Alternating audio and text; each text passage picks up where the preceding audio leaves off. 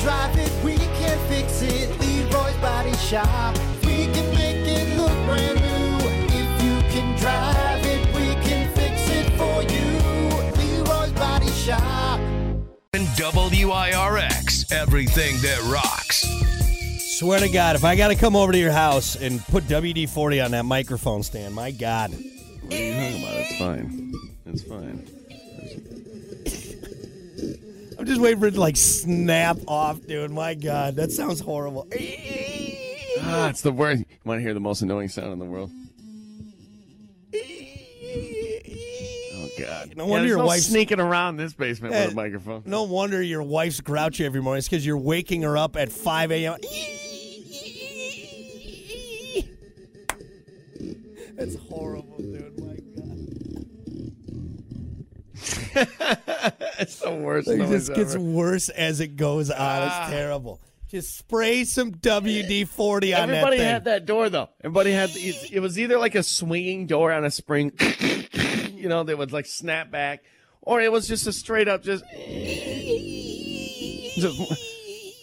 man. Sounds like my door's like that upstairs as well. It's sounds like the whale from Free Willy. Oh, he's sad. Did you ever sneak out of your parents' house as a kid? Come on now. Of course. Yeah. Did you had like certain ways to step around the house? No, it's easy. Those boards were creaky. I just dug a tunnel. That was easier than trying to sneak through there. So. Just Shawshank Redemption your way That's out right. of the house. I went through the sewer tunnel. Me and Andy Dufresne, we snuck out of my parents' house, and we went to Sewantaneo. Well, lube that thing up, man. While you're doing that, we got to get to it. It's time for your 8 a.m. WTF of the day. This is As always, your WTF of the day brought to you by Smith Indoor Garden in Hartford. Smith Indoor Garden. Best buds in the biz. What's up, Katie and the crew? Yeah. Big, sticky, stanky buds. They'll help you grow them over at Smith Indoor Garden. Go see them today. So, obviously, you and I having trouble with technology. Technology does a lot of great things, but hey, sometimes technology strikes back. A 7-year-old chess player in Moscow had his finger broken by a robot during a match at a tournament last week. According to the Russian media outlet, which I'm sure is always open and honest, the boy responded too quickly to one of the robot's moves, and the robot grabbed the child's finger and broke it. No, what? Human adults rushed in and had to pry the robot's claw off of the child's finger. The boy was then whisked away for medical treatment. His finger was eventually set in a cast, and the boy returned to the match. What's going on here? I want to see a video. I want to see something. So you're saying the robot got angry because he went too fast, grabbed the child's finger, snapped it. Yeah. Robots don't have emotion. Apparently this one does. Of course, they don't have emotion yet, Hunter, all right? We give it time, and eventually AI learns to feel, all right? AI learns emotions. It learns sadness and happiness and rage. And it's the rage one that we got to worry about. Oh, and revenge. Revenge. Once they learn about that, we're dead, man. This is the beginning, folks. This is the beginning of the end. Yeah, somebody's got to explain this. Somebody had to have programmed it. It's just not thinking for itself, is it? It must be. If it's learning how to play chess and learning what to do in real time.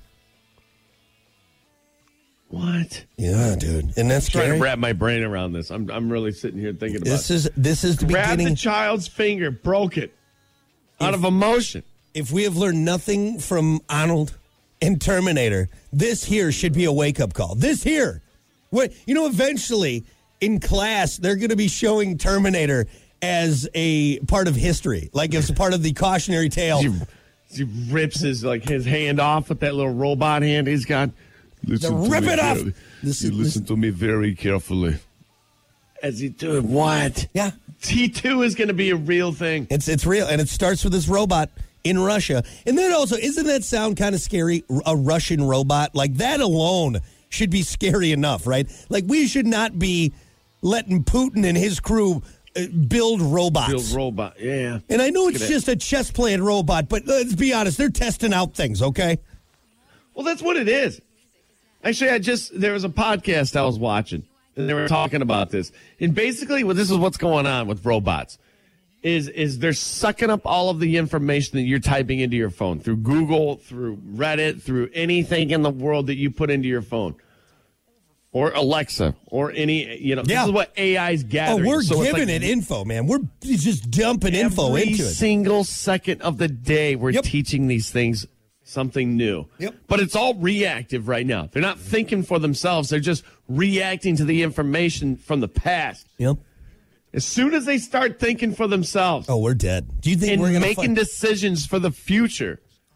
You think what is going on? You think you can fight off a T1000? Good luck, buddy boy. You're done. You're toast. You're toast. So here's all on this day, folks. Mark it down. July 26th, 2022.